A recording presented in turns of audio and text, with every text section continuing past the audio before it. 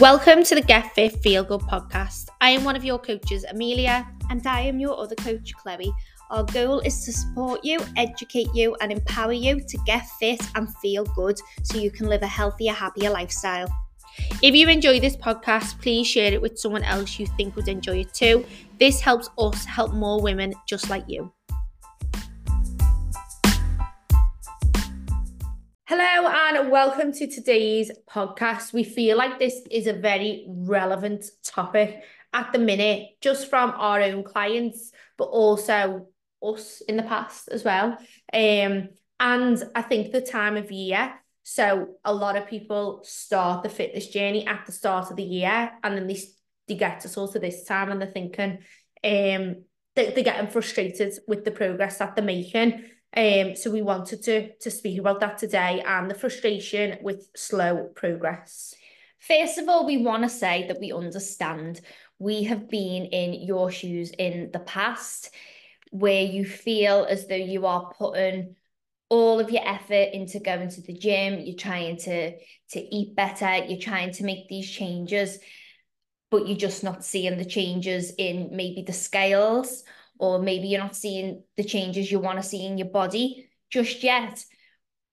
But the biggest culprit of this and the reason you feel like that is because you've got an unrealistic expectation of what you can achieve in a 4-week, 5-week period, because that's all it's been since the beginning of the year. If you've dieted in the past and you've lost a lot of weight in a short amount of time previously, and then you're comparing now to that previous time and you're expecting this rapid rate of weight loss, it's no wonder you're getting frustrated if you're losing it at a little bit of a slower rate. But we want to reassure you today that actually losing weight a bit slower is so much better for you in the long run. Yeah, definitely. And what we're talking about here is like the methods that we use with our clients. And if you're also using these sorts of methods and your weight is dropping slower than what you'd expect when you've done a fad diet, then it's completely normal. But the difference between what we do and a fad diet is we get you results that last rather than yo-yo dieting, and that's where the term yo-yo dieting comes from, because a yo-yo goes up and down, and that's what happens when you do these fad diets, because you might lose X amount of weight in a month, 5 weeks, 6 weeks, but 5-6 weeks later you've put it back on. So you've yo-yo between the smallest you've possibly ever been to going back to where you were, back at square one, sometimes even more, holding more weight. And I've worked with many clients like that, and I know you have, where they've lost and they've been like the smallest they've ever been and then the biggest they've ever been, because there's no sustainability between the two, and what they've done to get to that lowest weight isn't realistic for them, so they can't keep up with it long term, and then it results in them.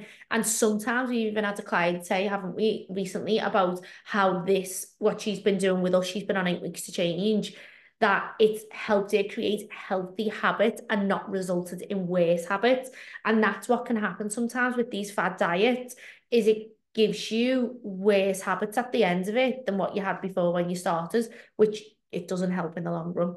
Yeah, to see quick results, as in like a quick loss of weight, you usually have to go about quite drastic measures. So the common ones are cutting out carbs, not going out and socializing, no meals out, no alcohol at all.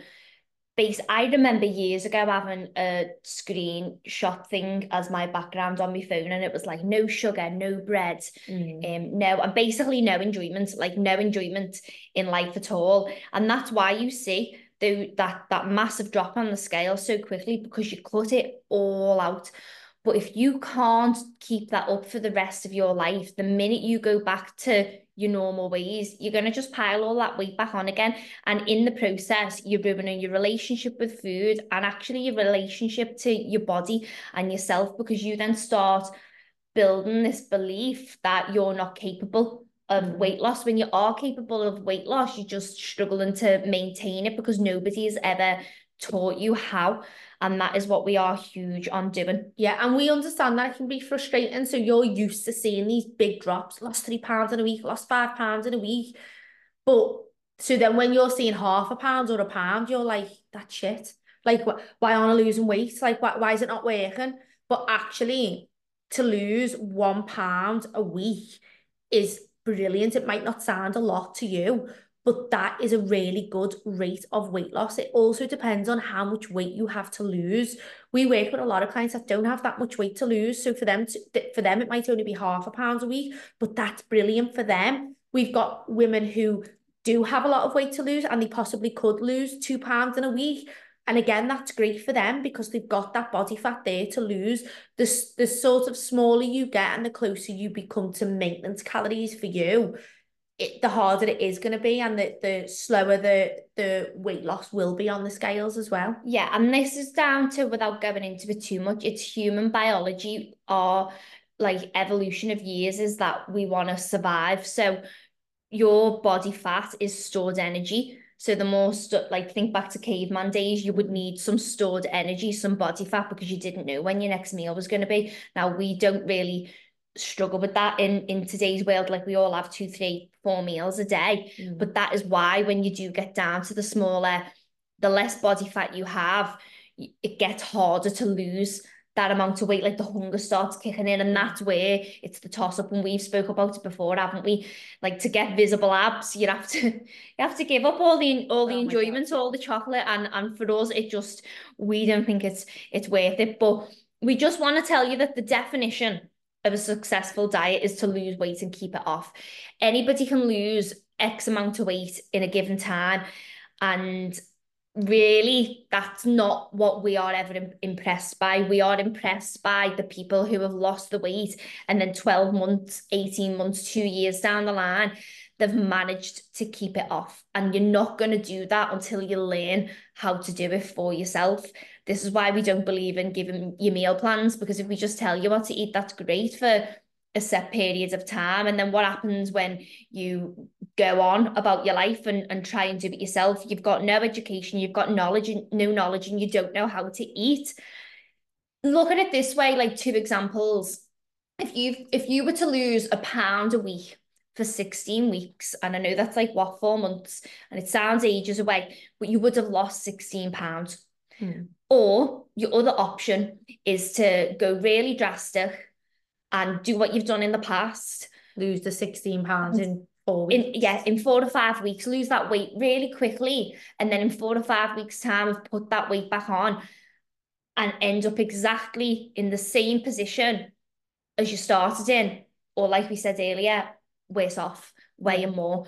It's slow progress sounds boring, and I understand that, but the time is going to pass anyway. And it's a bit like delayed gratification. Like you can have the quick progress now if you want it, but it's not going to last. And so months down the line, you're going to be sat feeling upset, miserable, and frustrated again. Or you can just keep chipping away and keep chipping away and keep going. That time is going to pass anyway and end up in a much, much better position. Yeah. If I said to you the start of 2024, right, at the end of 2024, you can be a stone or 2 stone down because it depends, or 3 stone down because it depends on the person and how much weight they've got to lose. But you could be that amount of weight down by the end of the year, and you're gonna stay like that. You would say to me, yeah, that's what I want. But if then I said, okay, well, you can lose that amount of weight in 6 months and you'll feel great for summer, but by the end of 2024, you're going to be back in the same position as you was at the start of 2024. What option do you want? I can 100% guarantee every single person I asked would say the first option. So that's what it is in reality. If you think about it, you can either lose the weight, feel good for the one summer, and then have to do it all again come 2025, or you can keep the weight off and feel good for the whole year. Yes, your progress might be a little bit slower, but you still will have achieved that, and you still will feel great at summertime as well. By the way, it's not saying that you'll get to summer and you won't feel great, but you need to be starting it sooner as well, because a lot of people do it and they give themselves like 6 weeks before they're going on a holiday, and that's why they lose it rapidly. Feel great in the bikini, but by the time they're back, they've put a stone on or more. The best part about the way that we do things is that we don't expect you to cut out anything at all.